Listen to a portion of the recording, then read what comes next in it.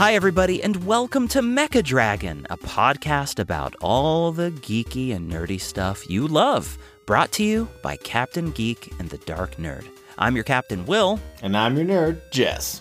Today, we are talking WandaVision, specifically Episode 6, which is titled All New Halloween Spooktacular. Woo! I put in the ghost sound at the end. That's not part of the title.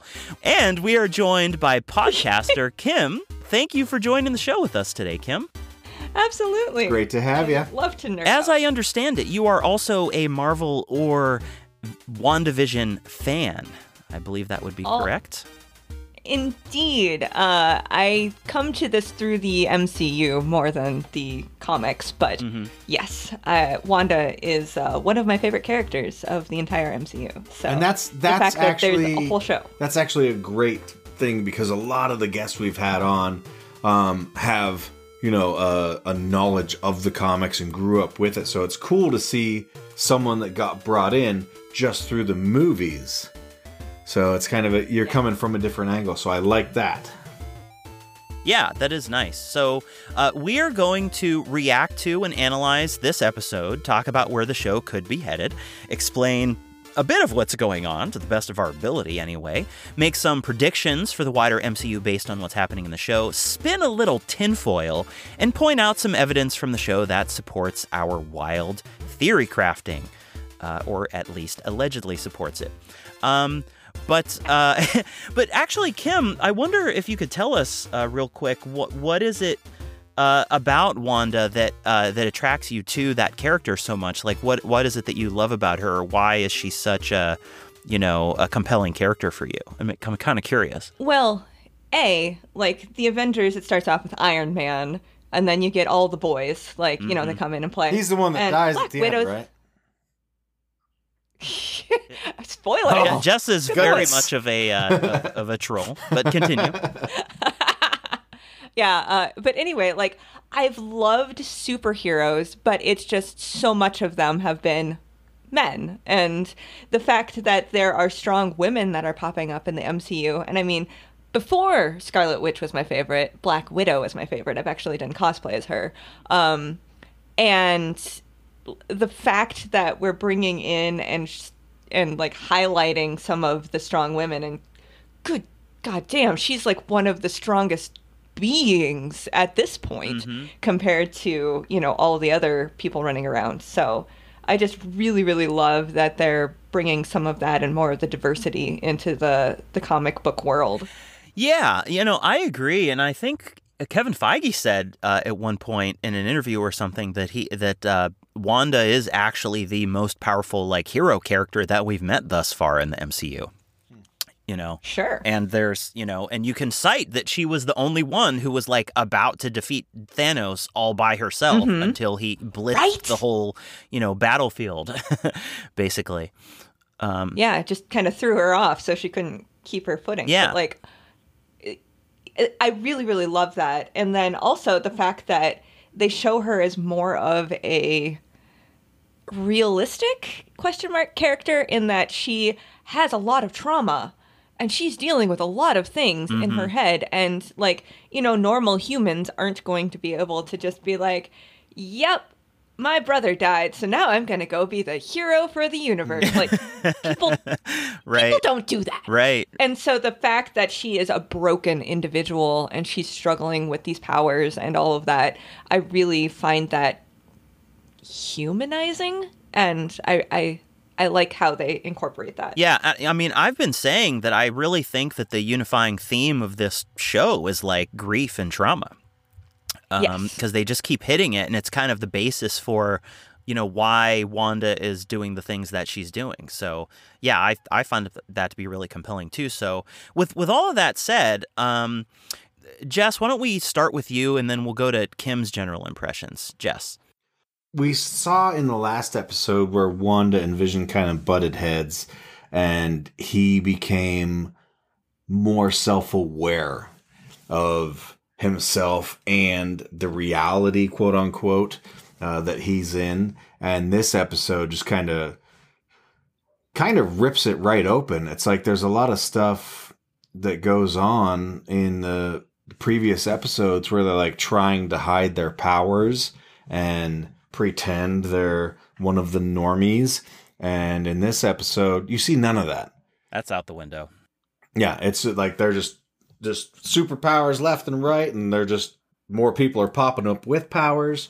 And Vision is really struggling with his role in this new world because he's learning more about himself.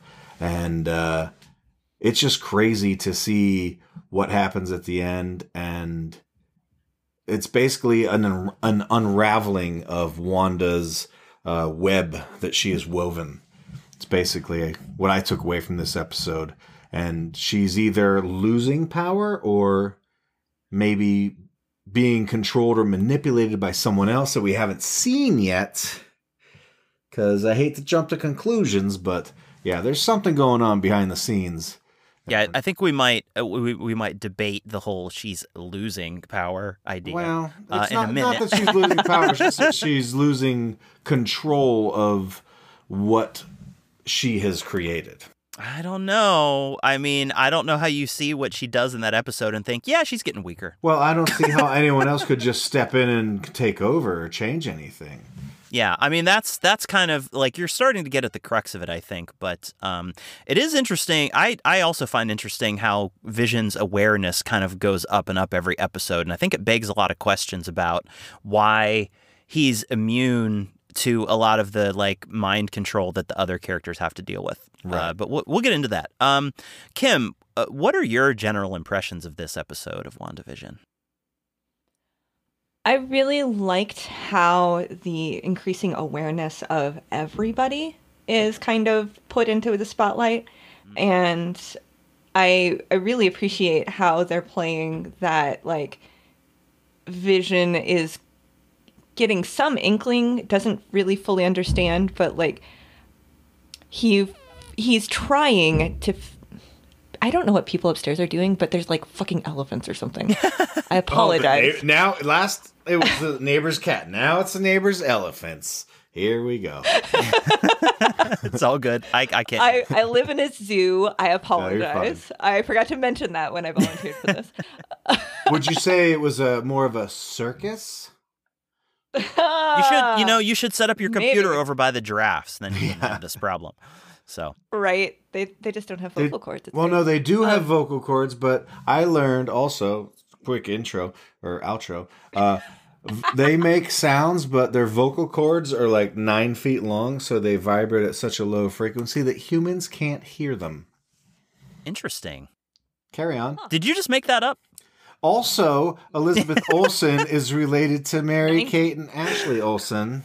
Just because you mix in a falsehood with the truth, doesn't make the falsehood true. Also, if you take equal parts frozen orange juice concentrate and jellied gasoline, you can make napalm. Okay, we're not recommending you try that at home, kids. Kim, please continue. So but I really like how they're playing that, like, just the acting level and across the board in this episode. Across the board, yeah.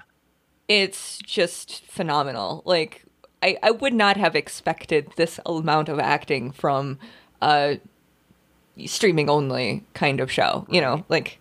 Well, a quick point on that too is every episode they're tackling like a different sitcom with completely different, emotions and different decades and styles and everything. So everyone They're in the show that. has to act different in each episode. It's true. They change their style of acting for the decade of sitcom that they're dealing with. I mean, if you look at how Wanda was acting in the first couple episodes, just down to like the way she modulates her voice and even like the sort of particular, inflections of her accent. And you notice the difference, like when she... but like, remember in the Brady Bunch house episode where she, has the kids and she's talking to Monica Rambeau when she gets super serious and she's like, wait, no, you're unwelcome here and I'm going to kick you out. she goes back even to her Sokovian accent slightly, and she talks Yeah. even just like the level of her voice and the tone of her voice sounds a lot more like she was in like Age of Ultron, Civil War, and stuff. Whereas then when she goes back into it, like, you know, her voice goes up a register and she's, you know, you could tell the difference, right? I'm not imagining that. No, you're not. And also, I think on the opposite end of the scale, Agnes really hasn't changed much. You know, she's kind of, I'm the crazy neighbor. And she's got that same kind of, you know, energy through each She's been locked into her role, right? Right. But yeah, but I think I interrupted you, Kim, in what you were saying. I don't know. Oh yeah, I'm sorry. I do that all the time. But I mean, so but you were I think you were talking about like the level of acting that you don't necessarily expect from a TV show, right? Exactly. And the fact that even Agnes, I mean, she's keeping that crazy neighbor, whatever, but it is changing per thing. You know, like you got like the pot roast, whatever in the first one, and now it's like Pop-Tarts. And like this episode, I think you really see that restrained nature kind of come out when she's, well, we'll get there, but yeah. Yeah. Mm-hmm. Yeah. yeah, totally. You know, for me, I just think that this episode just peeled back the onion a bit more. You know, it definitely threw a wrench in some of the ideas that I had about what could be going on, and also maybe validated some ideas that I've had. Like, first of all, we have to talk about, I mean, those are my general impressions. I basically agree with what you guys are saying, but we really have to talk about Pietro, because first of all, right off the bat in the themes, like in the recap for the episode, they show Aaron Taylor Johnson as Quicksilver in Age of Ultron. Movies, yeah. Right. And look, any TV show that has to recast a role with a different actor, there's no way they're showing you a recap with the old actor because they don't want you to think about the fact that they're recast. Mm-hmm. So the fact that they're doing this means that they want us to think about the fact that this is a different actor portraying somebody who's supposed to be the same person. Yeah, and even in last episode, Darcy said she recast Pietro. Recast Pietro? Yeah. Yep. So they're drawing our attention to it. And like, look, obviously this is Evan Peters who played Quicksilver in the Fox movies, right? In the Fox X-Men movies. But I don't actually think that it is him. Like, it may be his body, maybe whatever character is behind this and is trying to exploit or manipulate Wanda is like possessing him or something. But I don't think he's not actually acting like that character from the Fox universe. I really don't think that he is. Interesting. Like, you know, so her actual brother from this universe is dead. We know that.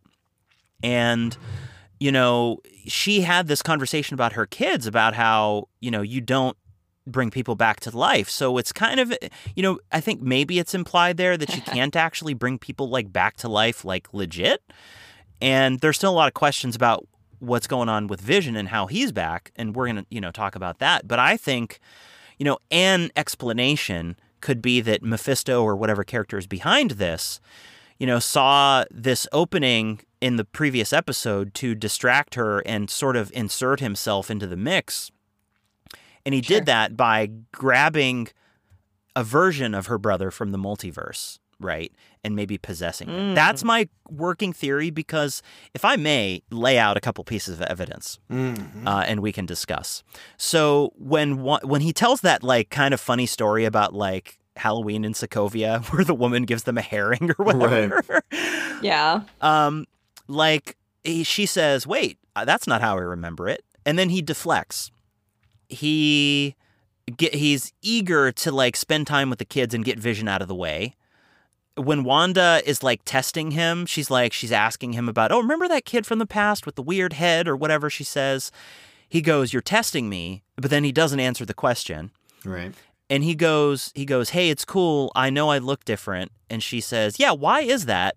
And he says, you tell me. If I'd found Shangri-La, I wouldn't want to be reminded of the past either. So he's like helping her rationalize what's going on. And at the same time, he's like completely aware of the fact that this is like a reality that has been constructed and things are different, right? Right. And there's all these other like little clues that I think point to the fact that not only is he not who he purports to be, and he's not even Peter from the Fox universe. At least that's not who's in control of this body, right? Like, okay, the very first thing he says, I think, or maybe the second thing he says in the last episode is, what does he say? He says, do I get to squeeze my stinking sister to death or what? Like, I feel like there's this like underlying like passive aggressive hostility underneath the surface for him when he's dealing with her. When he's playing with the kids, he like mimes stabbing them in the face and makes the psycho screech sound, right? He doesn't remember Tommy's name. He mixes up their names because he doesn't care, I assume. Sure. He scares her with that face after Vision leaves the house. And as you pointed out in the watch along, it was like she was a little bit overreacting. But at the same time, on like a meta level, like it's kind maybe of a she's not. weird, maybe not, right? Because I think that through this whole episode, she's like the fact that he's so different is kind of fucking with her. I really think that that's the case. He is a bad influence on the kids. Like he helps them steal everybody's candy and they like smash all those jack-o'-lanterns. And then spray everyone with silly string. Yep. 10. All the silly string in the town. 10 cases. Yeah.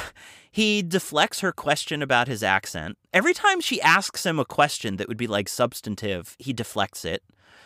He says, this is like a Mephisto reference, unleash hell, demon spawn, when he says that.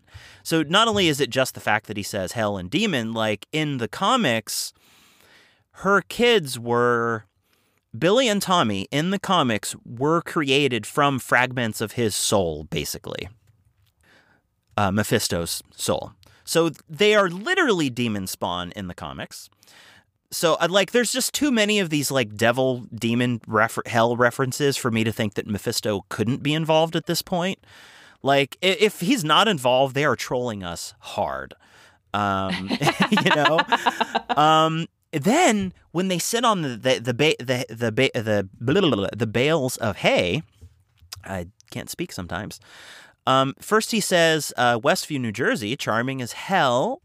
And then they get into this conversation where, you know, he's helping her again rationalize what's going on. Like he asks her, he goes, where were you hiding these kids up until now? And he's like, and then she starts to get uncomfortable. And he's like, no, I didn't, but I didn't, it's not. And he's like, it's cool. He's like, you know, you probably didn't want to traumatize the kids beyond the occasional holiday episode cameo, right? And then he says, don't get me wrong, you've handled the ethical considerations of the scenario as best you could. And then he like describes how the hex has like changed stuff, but it's like, okay. And she's like, you don't think that's wrong? And he goes, you're kidding, I'm impressed. And that's when he starts asking her like how she did it. And he's like, I'm not some stranger, I'm not your husband, you can talk to me. So all of, you know, I like that was a lot of that was verbatim because I actually went through and wrote it down. But the thing, Such a nerd. Yeah, I know, I totally am. But like the thing is, he is so 100% aware of what's going on. And he's deflecting. He's the only one. Yeah. He's totally deflecting when she wants to learn about him and like how he's different. But then he's like trying to like get information from her about how she did this. And he's super interested in the kids. So all that is just to say that I don't think he's actually Peter. I don't think he's even actually Quicksilver from the Fox universe, even if he's using his form somehow. Right? Okay. Like, I feel like it is a multiverse connection. It kind of has to be. Otherwise, again, they're just trolling us really hard, and that doesn't seem to be the MCU way. No. You know what I mean? So like, what's your take on this, Kim? And then we'll get to Jess. Pietro, when he first came in, seemed to be like a kind of what you were saying, like an outside something that completely took Wanda by surprise. Like, I think she's gotten to the point now where she kind of understands what she's doing. Maybe not 100%. Like, I don't know that she could do it again if she like, I think if all of this ended. Yeah. I think somehow it happened. She doesn't remember. But then, like, once she kind of figured out, like, something was going on, she's just rolling with it, I feel like. Yeah. And I think she's kind of in her own head figuring out how to control things. Like when the beekeeper came up through the thing and she said no, like, I think she's cognizant enough to understand now kind of how to control things, at least within the dome. And I mean, she came outside the dome, to go talk to Haywood or whatever his name was. So we know that she's cognizant enough to realize that people are outside of it too. So the fact that this one person came in that she didn't know, that surprised her, and seems to know far more than he should about what's going on, I think it lines up with your theory. I don't know the comics well enough to know who Mephisto is. Well, the thing about the comics connection, if I may, is that, so many times they use elements from the comics, but it's never like a retelling of the full plot of the comics. You know what I mean? So right. It's more like references and nods here and there, and maybe an homage or something like that. But I interrupted you once again. They make it more interesting than just doing a straight retelling of whatever's been drawn previously. Well, like, what's the point of doing really it like, it. Exactly the same story the way it was told before? I don't think there's a big point to that. Yeah. Right. And, like, for somebody who's coming at this fresh, I don't know any of that. And so, for me, having that story retold, it could be interesting. Or, you could just do it the way they've been doing it, which I think is a really smart way from keeping people entertained. Like, they pull in enough to make the comic book nerds go, oh my god, it's Mephisto! But the rest of us are just like, that's weird. What the I wonder hell who this guy is. Exactly. So, Jess, what's your take on this, theory I have about Pietro? You mentioned earlier that he wasn't the Pietro from the Sony X-Men franchise, but I think he's acting more along the lines of that character, because that character, personality-wise, yes. Yeah, personality-wise, he's acting, because he was a goofy kind of a, what do you call it, a guy that plays tricks on people, a rascal. A wascally wabbit. And, when he was running, in his fast mode and everyone else was in slow time, he'd kind of screw with them and, like, screw up their glasses or turn their hat around and stuff like that. And that falls in line with the Pietro we see in WandaVision.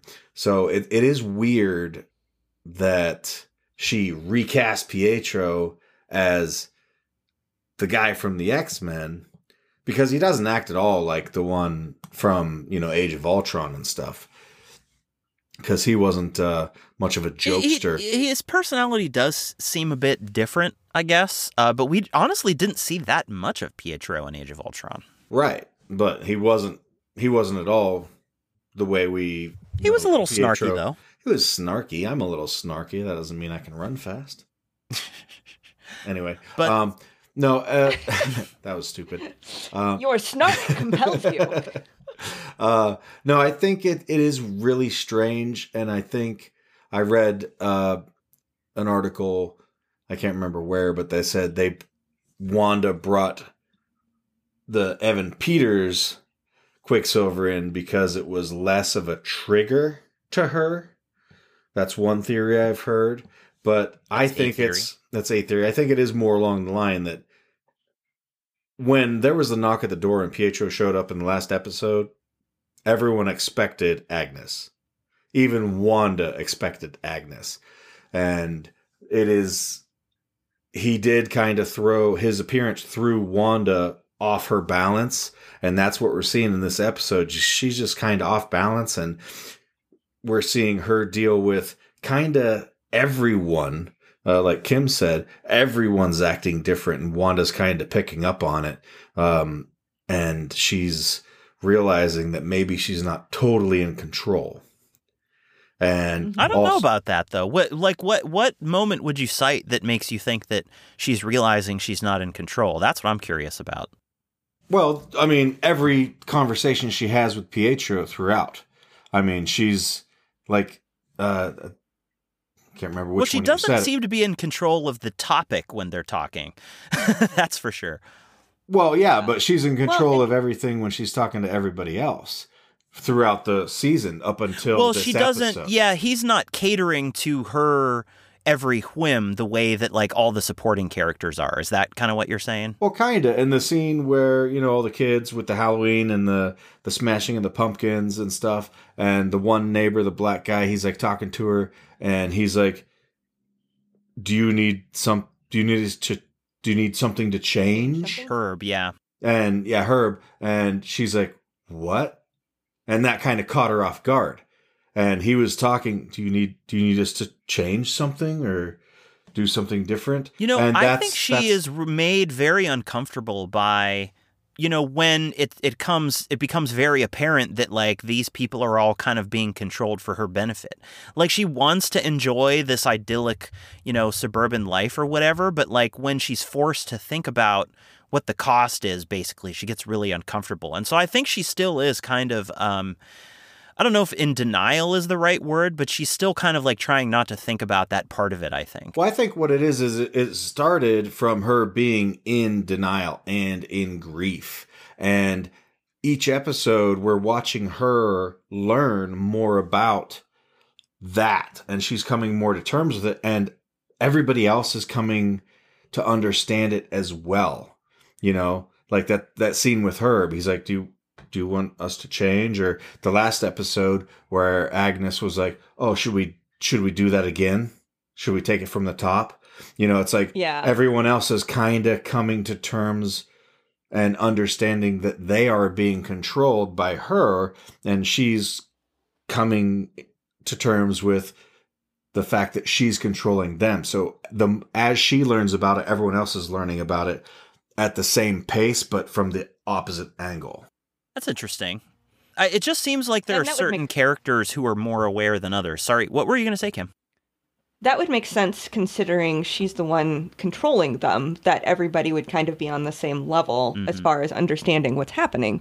But I think the ones that are closer to her and have more primary role in the show are getting the most aware. Yeah. Because Herb and Agnes previously had that scene where they were not telling Vision, but telling Vision. Yeah, and they were kind of talking on their own over by that wall, too. Exactly. So I think that because of their more central place, that's why they're getting more commentary. Like, hey, do you want me to change something? Yeah. But that is really interesting. I think you're probably onto something there, Jess. Any other thoughts about Peter before we move on to another topic? No, but I would like to instigate another topic. Please, instigate away. Speaking of Wanda's control over the town and her influence, what do we feel about that scene where we go to the outer edges of the town and everyone's just kind of standing there and motionless? How do we relate Wanda's power and control to the outer limits of town, and why did it happen like that? Your thoughts, Kim?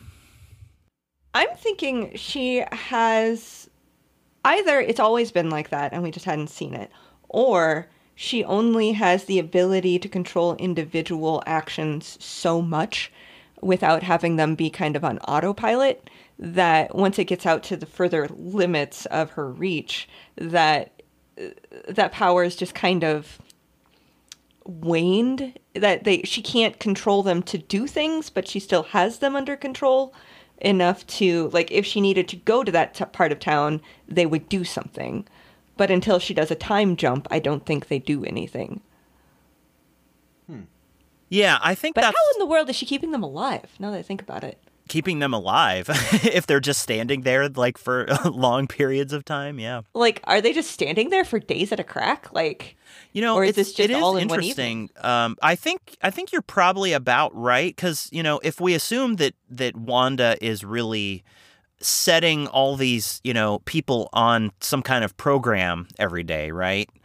Or somehow controlling them. I think it makes sense that she only has like so much bandwidth to control people, very specifically, and then out towards the edges where she is not, and where she doesn't realize Vision is, right? She's just not putting as much attention into those people. So she sets them like on a loop or whatever, and then that's it.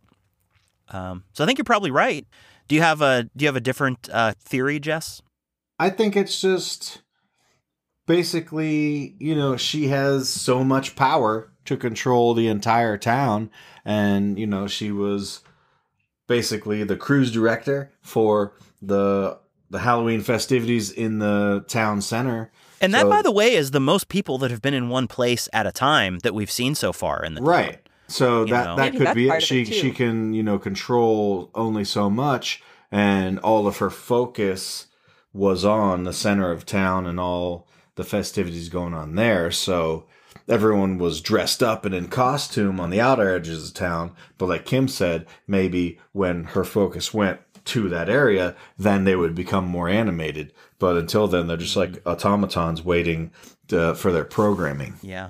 It was kind of heartbreaking, really, when Vision was walking through, and he's slowly getting more and more disturbed by what he's seeing, and he looks over and that lady's like stuck in a loop, and she's trying to hang up that decoration, and a little tear comes out of her eye, and her husband or whoever behind her like keeps picking up and putting down the it was like a pumpkin decoration or something. Yeah. Mm-hmm. So I mean, it's kind of heartbreaking, and this, I think, is why Vision tried so hard, partially why Vision tried so hard to escape the Hex. And what he said, I mean, his last words of the episode were, "Help the people," or something like that, right? Yeah.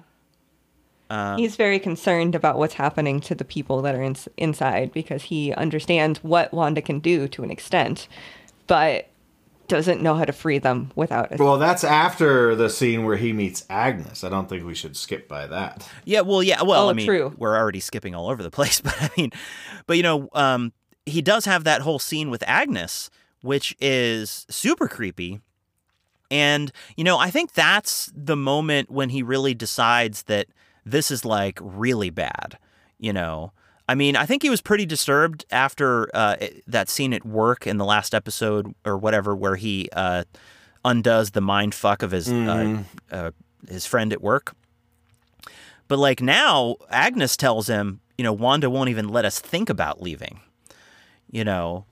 So I think that brings it to a whole new level with Vision. And now, and like she said, oh my God, are you here to help us? And he said, yes, I'm Vision, and I want to help you. And he really does, because even, we're going to talk a little bit more about Vision in a minute, but whatever the deal is with Vision and why he's alive and all of that, like, I think that he's still, he still has the qualities of the Vision that we know, and the personality, in that like he's a good person, and he's going to want to help them. And so I think that, and even if he was a construct of Wanda, I mean, that's why she loved him, because of who he was. So she would recreate him absolutely in that same illusion. Exactly. And which is also why I think he would have free will in this, Hex reality, where so many people are basically, their free will is subordinated to Wanda's, wants and needs. But like, I think that that interaction he had with Agnes, on top of everything else that he's learned, is partially why he was so keen on getting out and calling for help. Because he is a hero. I mean, that's the kind of guy that he is. He's that guy, as Bruce Willis would say from Die Hard. And Wanda is so much more different. Like, she wants to be a hero, but she is broken. Yeah. And she's grieving. And like with the... And she's had all of 3 weeks to deal with it, if you think about it, right? Because she watched her husband die twice. She did it once. And then she got blipped away. She came back, and supposedly this show happens like 3 weeks later, basically, right? So exactly. So she's still very fresh in her grief. And I think it's a really interesting commentary on the pain of personal grief versus the pain of a like large scale, I've done something terrible kind of grief. Because when she destroyed that building in Lagos. Yeah, in Lagos, and everybody was like, "Oh, it's not your fault. It's okay." And she was just so down on herself. Like, even then, she didn't go to this level of just off the wall power. And it took that kind of personal heartbreak and grief to get her to tap into powers she didn't even understand that she could do. I mean, that kind of grief is just devastating, and we're seeing the effects of it, I really like how they're kind of encapsulating that in this story, that it's superheroes, but it's always human emotion. Well, the thing that I've talked about before with the MCU in general is they do such a great job. And, I've also heard the various filmmakers kind of talking about this, and Kevin Feige, like, they make such an effort, successfully, I think, to imbue these movies and shows now with an emotional realism. Because look, I mean, so many of the things that they're portraying are like just like ridiculous and so like unrealistic, like magic, aliens, the Hulk, all this stuff, right? Thor. But when you give the characters emotionally realistic stuff to go through, that's what keeps you, that's what keeps you like in the story without just becoming like a, like a campy, like, B movie, basically, if that makes sense. Right. So I think it's not the Flash going around and saving the world. There's actual real consequences for everybody involved. It's not just there's thousands of people dying. Yeah. And those personal pains are what keep us as watchers and listeners engaged in whatever story is happening. Yeah. I think it's a big part of the MCU's overall success, personally. Yeah.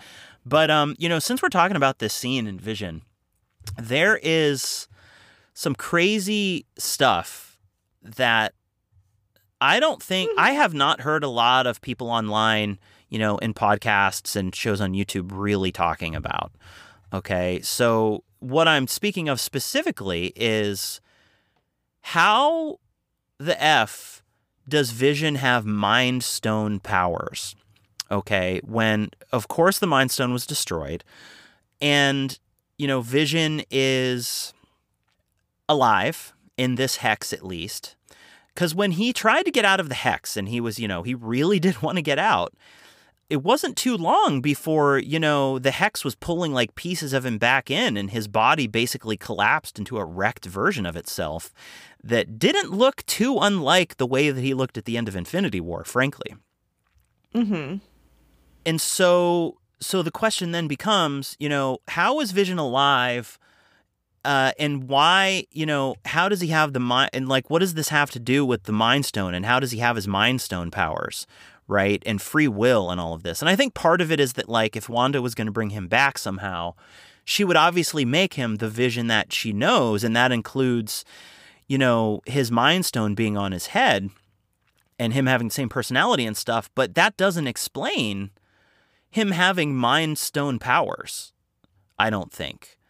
And we previously talked on this show about how, like, I don't think she can just, like, create Infinity Stones, willy-nilly, like, as powerful as she is. However, I do have a theory that could explain this, but I really want to hear what your guys' thoughts are on it first, because it's kind of a conundrum. Can we start with Jess on this? Well, I think as long as he's within the hex, he's created by Wanda in, Wanda's vision of Vision. And therefore he would have the powers, like we've seen before, how he could fly and how he had super strength. So he's had those powers all along because that's the way he was created by Wanda, because she recreated him in basically the exact form we know him from. So you're just saying simply, basically that Wanda's magic did it. Well, yeah, within the hex, because when he steps outside, he doesn't have much going for him in the ways of powers. As we see, he basically just starts breaking apart, Dr. Tetris style. Okay, Kim, what's your thoughts on this? I would kind of agree with that. Basically, the Mind Stone powers exist, all of his powers, himself even, only seem to exist in the hex. And I think she's just doing her best to make him be able to do what he can do. Yeah. But I don't think it's going to apply to the real world. Yeah. I mean, I think that's actually a very plausible explanation. But here we go. I got a big theory, and I want wormholes. I like big butts, and I cannot lie.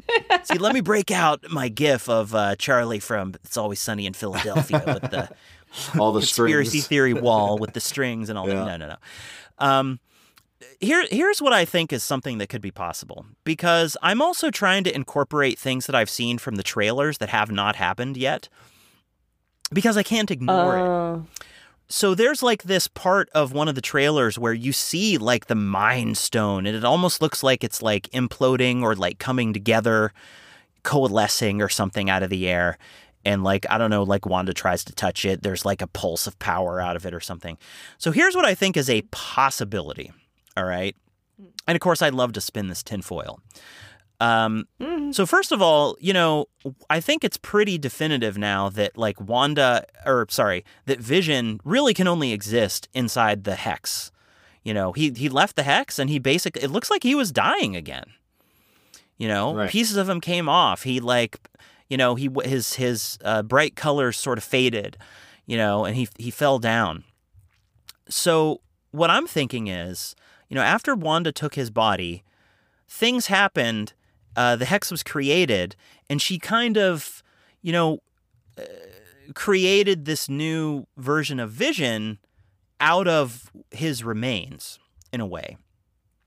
Now, I still don't believe that Wanda has the power to just, like, create fully functional Infinity Stones from scratch. I don't believe that. However, if you look at the way the Infinity Stones are described in the MCU... I'm going deep, guys. I'm going deep.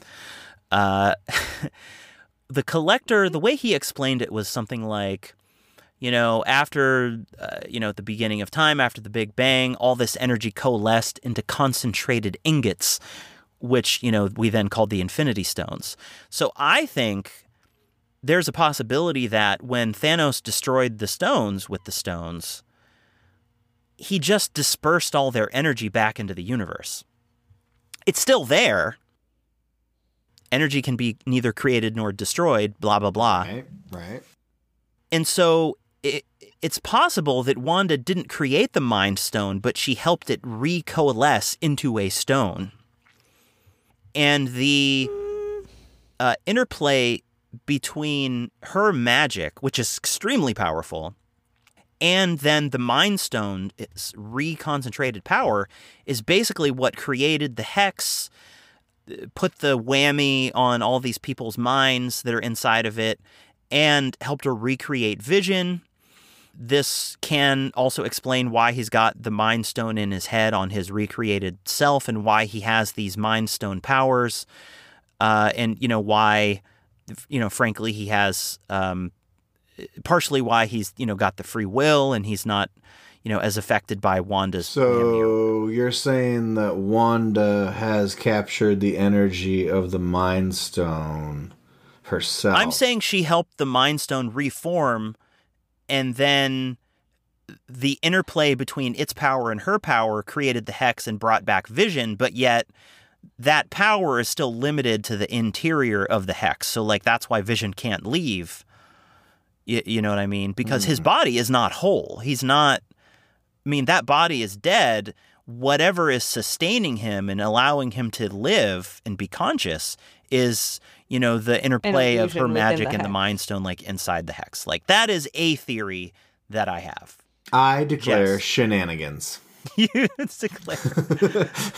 You think that's BS? You said you're going deep, and you went way out in left field at the same time.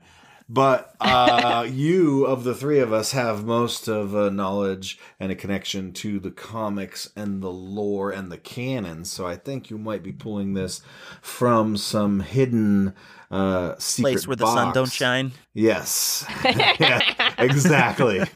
Out of one's place where the sun don't shine.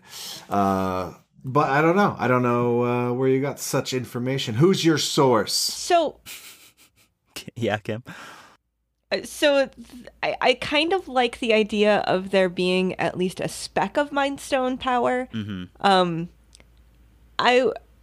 I hesitate to say that she coalesced all of it into Vision, but I could see there being some, like, a fragment of the Mind Stone like was maybe it left a remnant inside his body or something. Yeah, right? Something like that. I could see, like, she had enough of a little taste of it to be able to do the thing that she did. Mm-hmm. But I don't think she's going to have and it left a trace of the ability itself in her too. One might assume, right? Okay. Because you know, it was the Hydra used it to, like, unlock her and her brother's powers is the idea, I think. Mm-hmm. Right. Yeah, so they're all connected. I don't know. So the Hydra used the Mind Stone to help unlock brother's powers. Maybe that's part of the reason Pietro is able to come back, even though he's from a different universe. Yeah. See, there's a lot going on, and this also plays into my theory about Pietro, right? Because, see, as we've already mentioned, like, I really think that he is Mephisto, or whatever this other character is that's, like, partially manipulating things, wants something from Wanda. I think probably wants the kids. But maybe that's part of the reason he's able to do those things. If he's connected via the Mind Stone, and Vision has the ability, and he has the Mind Stone, maybe if that's the connecting point, that's why he gets the... Yeah. See, I've really wondered about this, because what if Mephisto is masquerading as Vision all along? I don't think he's masquerading as Vision. He could be masquerading as Pietro. And that's good. Well, they have to do a Scooby-Doo episode, and someone's going to have to pull off the mask. And who's going to be beneath it? Oh, that snarky old Mephisto. I kind of wish they would do a Scooby-Doo episode now that you mentioned it. They've been so smart about these homages to sitcom. But, like, this kind of plays into my theory about Peter/Mephisto, too, because...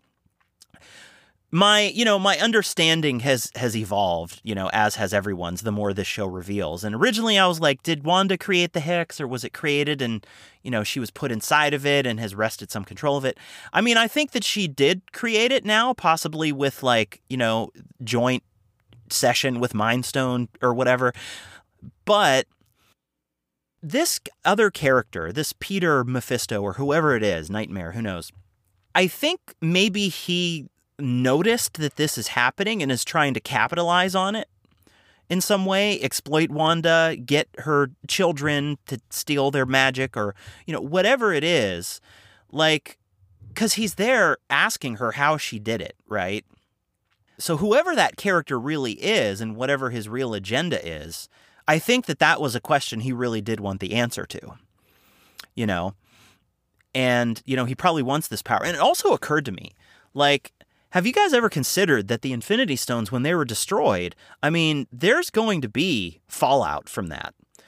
And what if, the Mind Stone or some other stone or something was, like, used in the past to trap some powerful character who's now out, like Mephisto or something like that. Adam Warlock. No, Adam Warlock was being created in that pod. At the end of Guardians Volume 2. But no, look, I am really pulling this from a place where the sun don't shine. I have no idea, but, like, do you think it's even plausible, or is that really a stretch too far? I don't know. Fucking comic book series. Of course it's plausible. Yeah. Do you guys think this really happened? Yes, I do. Yeah. Kim's nailed it. Anything. Oh, I've got relatives from happen, Wakanda. Absolutely. But they do take a lot of the stuff from the comics and they take it and do a left turn with it. Because they want to keep it kind of close to the original storyline, but then throw in a curveball to, wow all of us, comic fans or not. So I don't know really what could happen. But I don't know, like, with the Infinity Stones being destroyed, I do agree that the energy isn't really destroyed. It's got to go somewhere, but I don't know how I feel about that, because then that just opens up a whole new thing, like, oh, now we're going to start getting all the Infinity Stones back, and then we're going to have another Infinity War. I mean, I don't think that will again. happen. Yeah, I don't think that's going to happen, but I think that, you can't ignore the fact that the Mind Stone could be connected to what's happening, especially considering it's on Vision's head and he's using Mind Stone powers. And we saw the Mind Stone in one of the trailers. Like, I can't just throw out the possibility. But he's also within the Hex, which means he's in Fantasyland. True, exactly. But, I guess we'll see. So maybe she's the Wizard of Oz, I just want and to... we just got to see who's behind the curtain. I just want to mention one little thing and then go into another topic before we start to wrap up, which is the kick-ass comment that they made, where they said it twice. Yeah. And I thought that was such a great reference because both Evan Peters and Aaron Taylor Johnson, both Quicksilvers, were in the movie Kick-Ass. And you might forget that Evan Peters was in that because he was not the main character. But in fact, that he was in it too. So and I didn't even recognize him because isn't he his best friend? Yeah, I think he is in the movie. Yeah.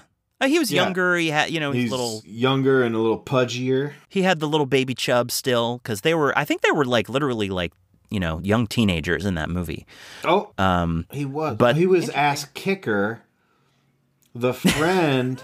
No, I just pulled it up on IMDb, and Kick-Ass Evan Peters played Ass Kicker. Oh, okay. But Clark Duke was the one that played his friend. That's who I was thinking. Oh, okay. So I don't really know who Ass Kicker was. Well, I haven't seen it in a really long time either, but I do know they were both in it, and that's easy to look up online. But it just goes to show how meta this show really is. I mean, it's down to comments that, like, even the characters outside the Hex are making. Like, Hayward and Agent Wu are constantly making meta references to the point where one of my biggest laughs I got this episode was when they were talking in the Sword headquarters, and then Hayward said something like, "And okay, and who's the sassy best friend?" And then Jimmy Woo elbows his way in, and he starts saying you something. Can't but it talk was totally, about your employees. He was like totally that. the sassy best friend. Can we stop for a moment and talk about the three of them? No. Yeah. I absolutely love how they're turning into we're actually going to figure out what's happening. They're the Scooby-Doo gang. Oh my God. They are. You're right. And they probably will unmask someone. They will. Villain. Oh my God. That's. We just need, what was the name of the cat? Scooby? What? The cat from Captain Marvel. It was a different name in the movies than in the comics. They named him after the guy from Top Gun. What was him? Oh. It wasn't Ace, Goose.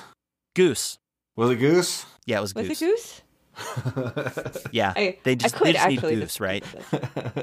They just need Goose, and then that's their Scooby. That's their Scooby. And yeah. That's their Scooby. He eats a different type of Scooby snack, though. Let's be honest. Why not Rocket? Well, I mean, it's the Marvel. He's like, I'm not a dog. Oh my God. But you're right. I think we just figured it all out. They're trying to resolve the issue, and Hayward's there I want to nuke Wanda and get Vision's body back so I can turn it into a drone weapon or something like that. I think that Hayward's agenda was closer to being revealed in this episode, right? I agree. I think he definitely is after Vision and just wants to stop Wanda. Because he can't control her, but Vision's an automaton. Yeah, he just doesn't really have a good idea of how to stop Wanda. And he defaults to the, like, I'll try and use force, which is, like, the stupid thing to do, right? Exactly. And, I mean, it's been proven time and again, his own murder squad almost murdered him. Right. I love Darcy so much. That was funny when he's like, do you work for me? And she's like, I'm actually not sure. Of course, then he kicks them out. I'm just here. But they go and they sneak back in, and Darcy hacks in to the computer. And I don't know if you guys noticed, but right before Monica left to meet her guy, aerospace engineer, who can, give them something to let them into the hex without getting transmogrified. And that's a whole other question about who that person is, right? Right. Absolutely. Like, some people are like, oh, it's Reed Richards. Some people are like, oh, no, it's got to be Hank Pym. I think it might actually be Hank Pym. I wouldn't be surprised if, like, he shows up and, like, Ant-Man shows up or something. That could happen. But I actually don't know. Do you have thoughts on this, Kim? That would make a lot of sense. Is Hank canonically alive? I'm trying to think what happened at the end of Wasp. Damn it, what's the actor's name? Michael Douglas. Yeah, because him and his wife, newly retrieved from the quantum realm, were at the funeral of Tony Stark at the end of Endgame. Oh, that's right. Okay. Wait, hold up. Whose funeral? Yeah. You heard it. You're telling me that Iron Man died? Spoilers, folks. Spoilers. Oh my god.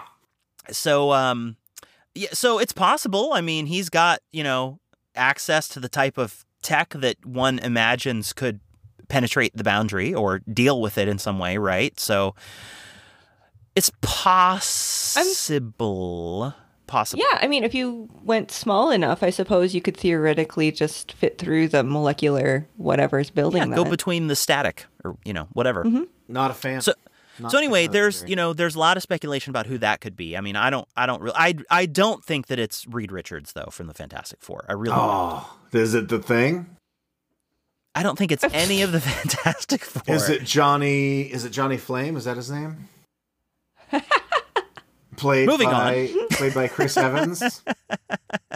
I hope he comes back to play Johnny Flame.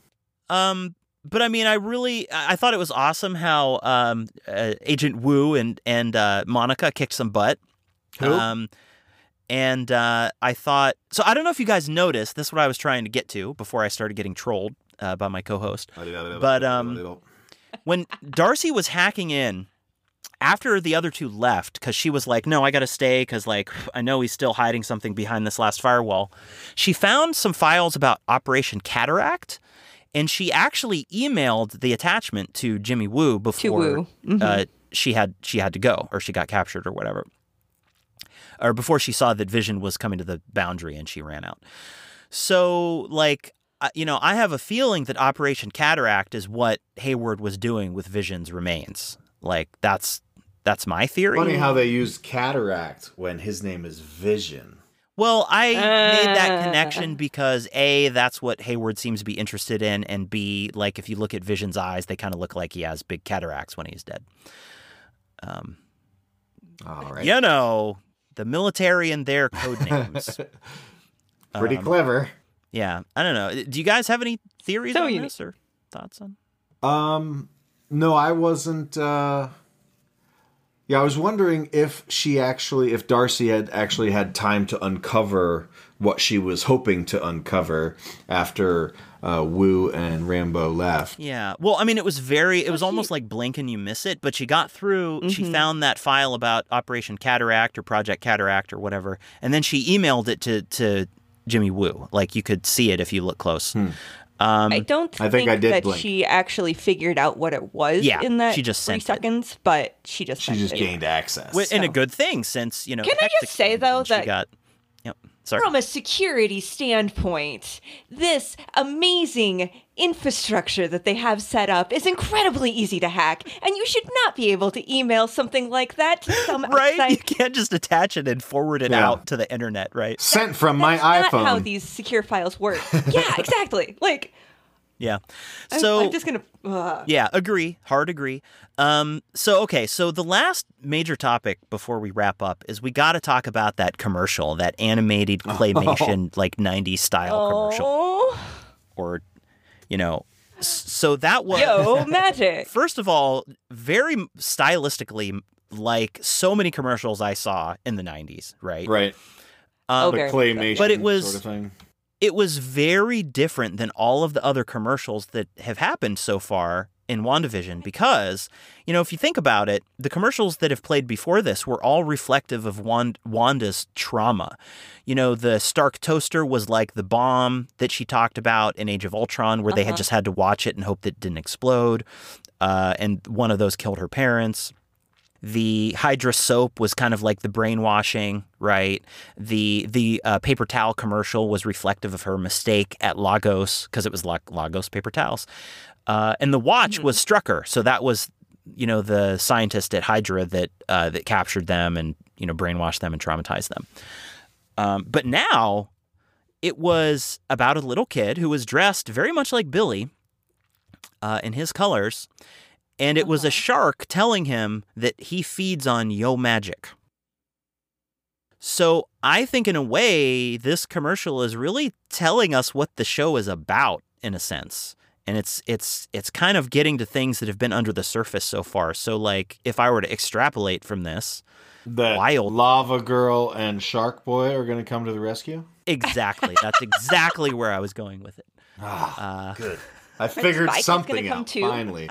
No, but I think whoever this figure is, this Mephisto character who is impersonating Pietro, I think his goal is to feed on their magic, and he probably wants the kids. And he, is perfectly happy to feed on them until they die. Like, that is what that commercial says to me. But, like, what are your guys' impressions? Jess? I don't know a lot about Mephisto in the comics. I never went down that particular alleyway, so I'm really not familiar with his powers or his... I mean, it could be. Like I said, I'm not sure. I don't know who Mephisto is or what he wants, so why would he want... well, I don't know what he wants in the MCU or even if it is Mephisto. I'm just saying that from this commercial... I feel like that shark kind of represents whoever is impersonating Pietro, and it seems pretty clear that he's saying, I feed on yo magic. Right. No, that's kind of what's going on, right? I get that, sure.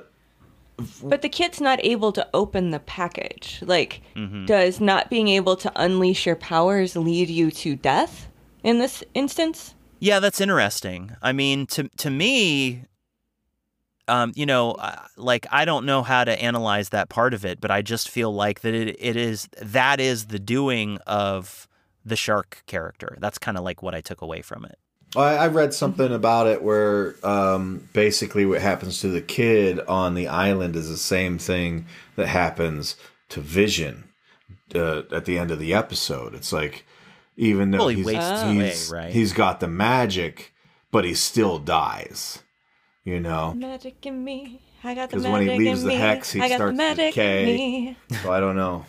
I don't really know. And I mean, I don't know anything when you about guys the kids watched either. it, but when you guys watched this commercial, though, did it feel creepy to you? It was really jarring. It was a very dark. First of all, there's a kid starving on an island, for starters. Like, they went there. Yeah. Right? And then... Like, the normal commercial would be like, he opens it, and it's like an amazing experience. But yeah, and he gets on his surfboard and cowabungas into the sunset.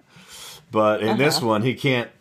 sometimes they don't have the seal or the cut on that foil just right, so you can't get your nail under it, and he can't peel back that thing and get to the Can I just say the nails? Yogurt. What? The nails on that kid were really creepy. Like, the rest of it was creepy too, but, like, specifically the fingernails. I wasn't paying attention. It was a close up on his hand with a fingernail on his thumb there. Yeah. Yeah, it was just weird detail. I was just very, like, sort of disturbed by the whole commercial because it's ostensibly in this, like, bright, colorful, like, claymation style with, California chipper raisins, music, right. Yeah. but like the kid is starving on a deserted island. Right. And then a nasty looking shark comes up. Well, he's not nasty. He's got sunglasses and a surfboard. Well, he's a shark with sharp radical. And he gives the kid food and then, swims off. He's a friendly shark. But then we watch the kid not eat, and then it's basically the end scene of Indiana Jones and the Ark one. Ark, yeah. When they melt. Yeah, at the end where the Ark of the Covenant and the guy melts. It's kind of like what we see. This kid just like his eyeballs just suck into his face and his cheeks get sucked in, and he just and dries up and dies. The skull. Yeah. It just gave me such a sense of dread because I feel like if, even if I'm wrong about like a lot of the details, I feel like it's foreshadowing that like this figure is after the kids and he does not wish them well, Uh-huh. And that perhaps something bad is going to happen to the kids. And let's face it, if something happens to those kids, if they get taken from Wanda, if one of them dies, something, you think it's been bad so far? You think Wanda has been flexing her magic muscle so far? Oh, it ain't going to be pretty, Well, speaking of the kids, too, I mean, we saw them both get their powers, quote unquote, in this episode. And one of them has the powers of Pietro, the super speed of Quicksilver. And the other one has more in line with Wanda's powers. Yeah. So if one of them was stuck on an island, I would assume that the Quicksilver one would be able to run across the water or swim really quick and get to where he was going. So the kid on the island's wearing a red shirt. Maybe it's not the Quicksilver kid. Maybe it's the other kid that Mephisto's after instead of Wanda. Boom. Well, the kid on the island was dressed like Billy.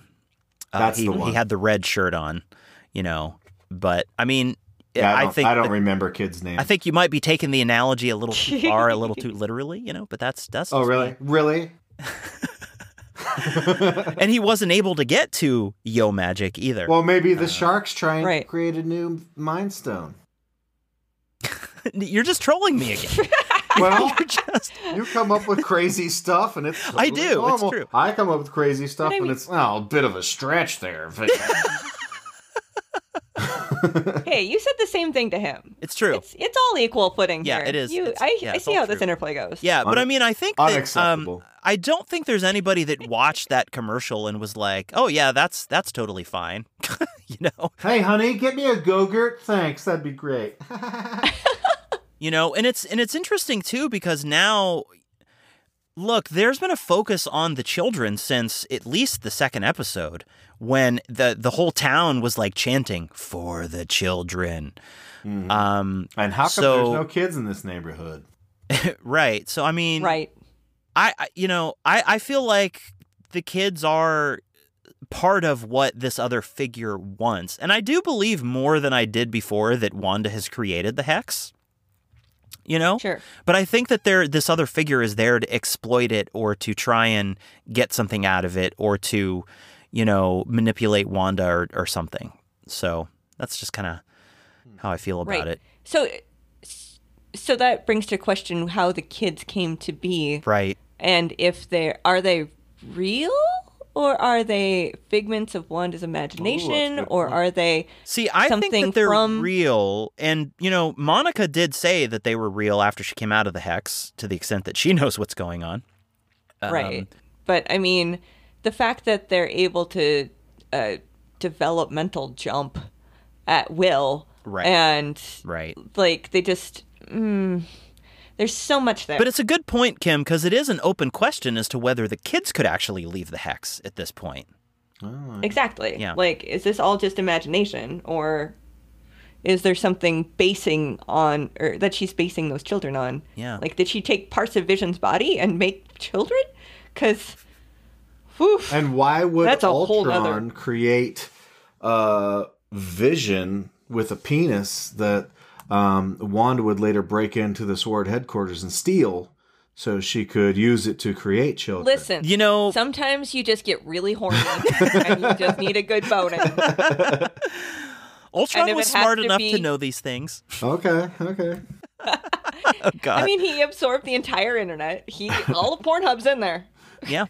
All right. Well, that's a whole That new dude can't even subcategory swallow of gum. porn that I never considered before. The Vision Wanda episodes on Pornhub or whatever. You know they're there. Hold on. Now I do. I didn't think of it before. Okay, so I'll be right back. right.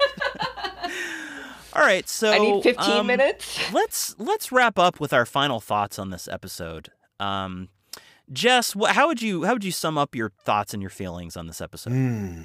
I really have no idea what's going to happen in the next episode because of the finale of this episode where Wanda expands the hex, which basically sucks in every single character that we've seen both inside and outside.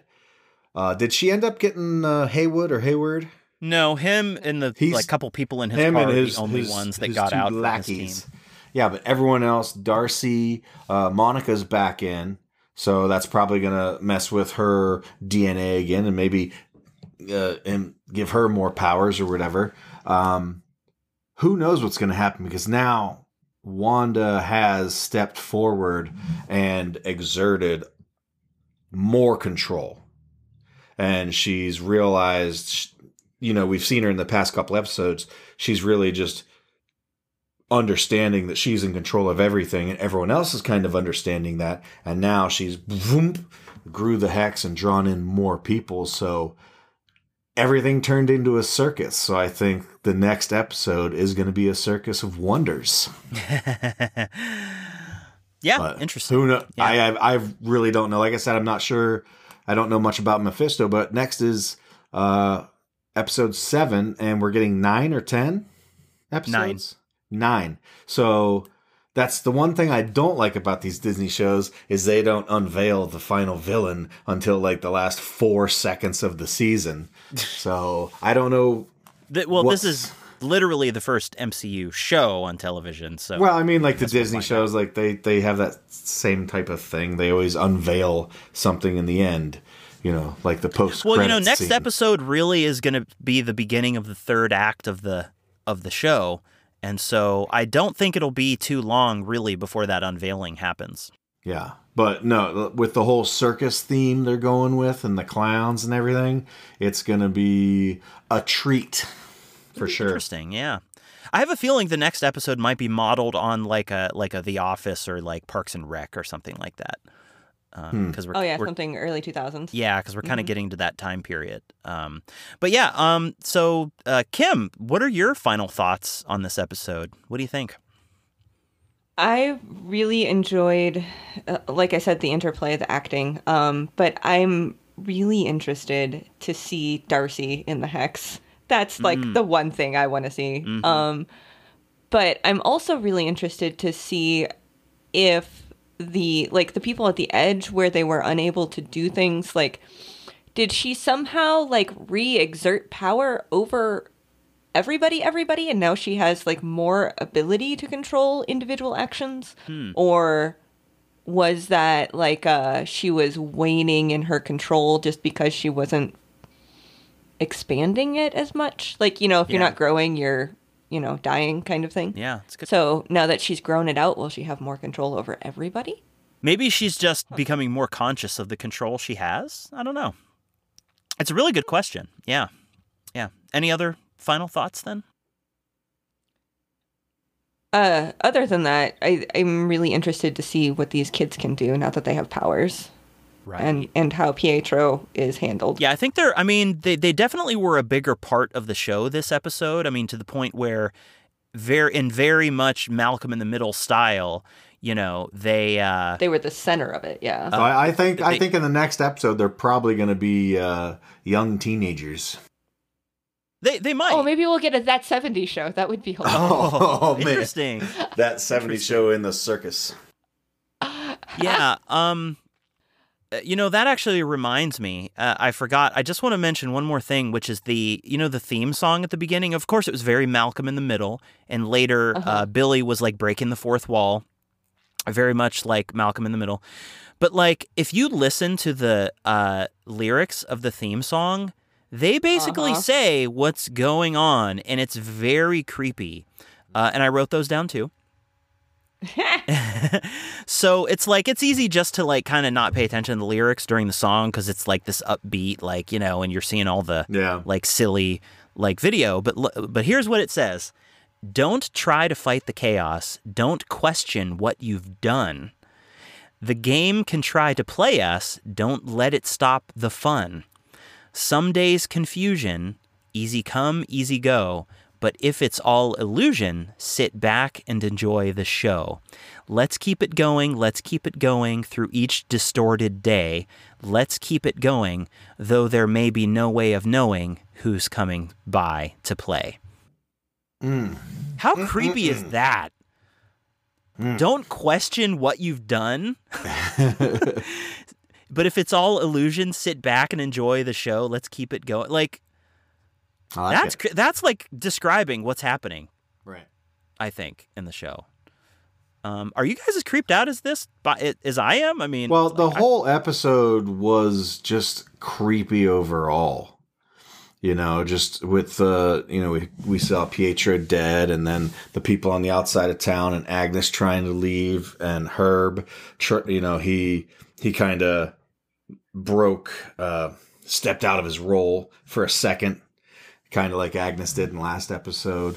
So yeah, it's all starting to unravel. So, like I said, the next episode is the start of the third act. So I hope we see some big bad unveiled.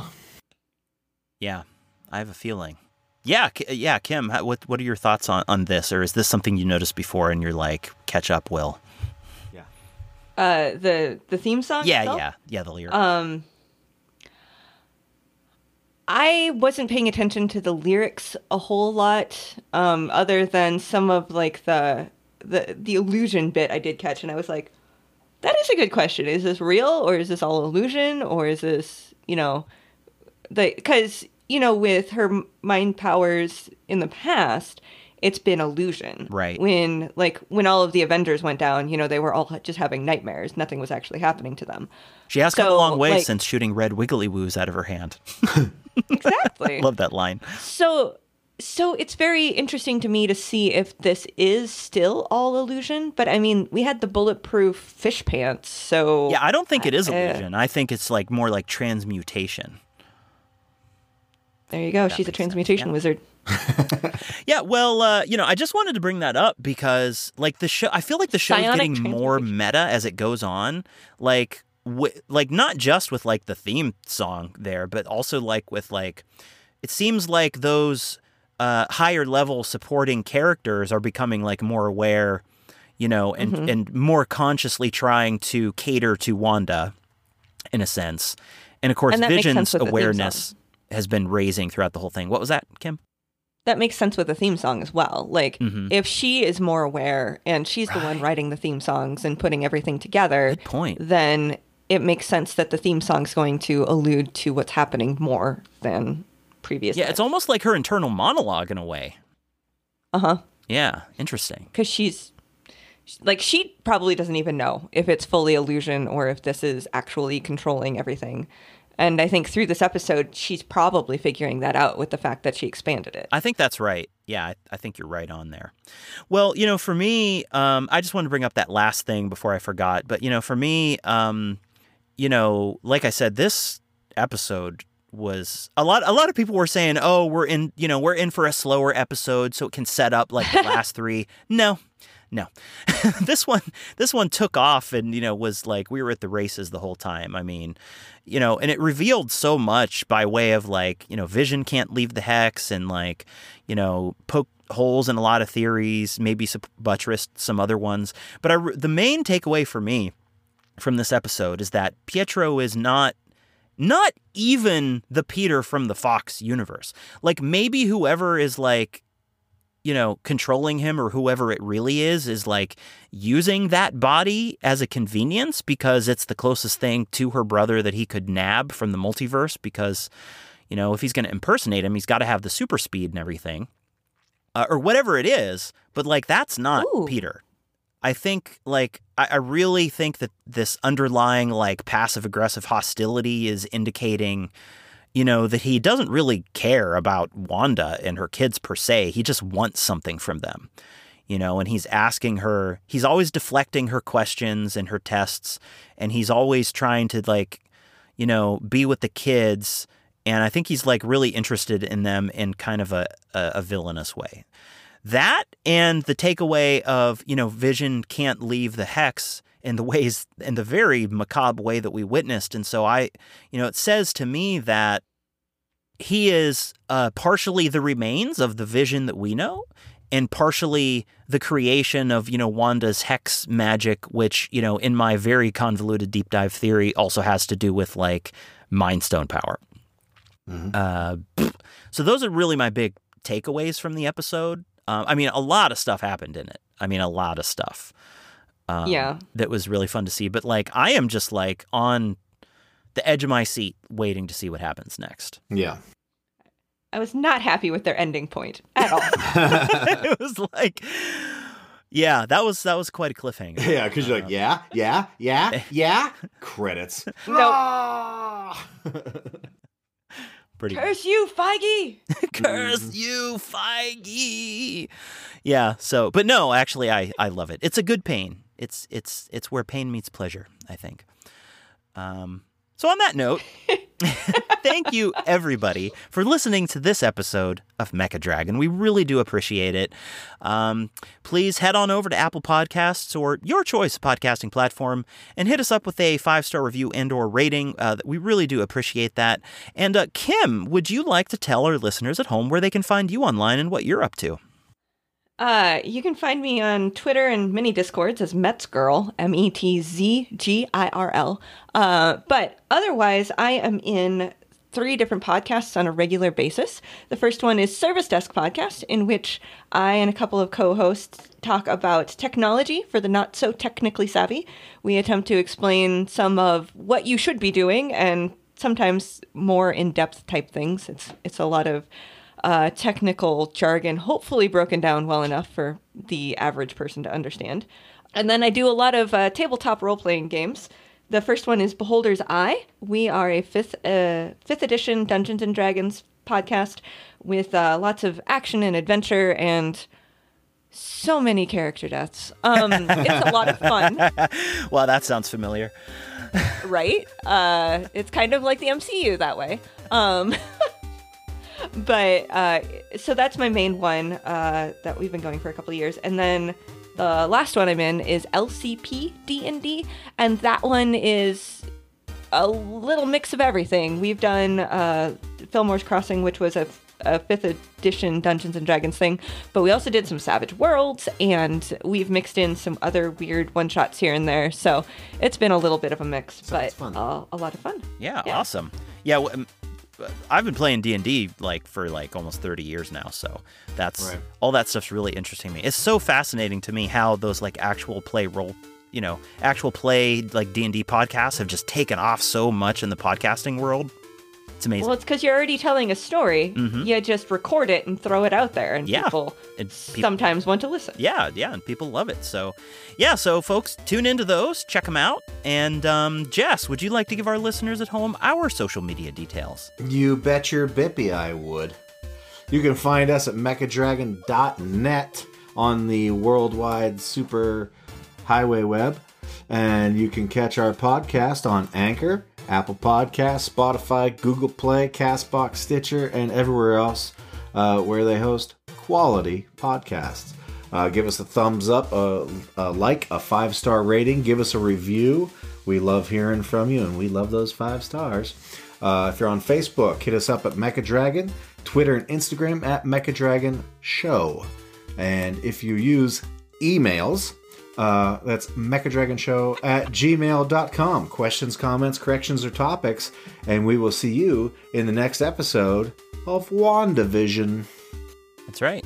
Okie dokie, neighbors. Happy Halloweeny. All right. Bubbles. Bye. Bye.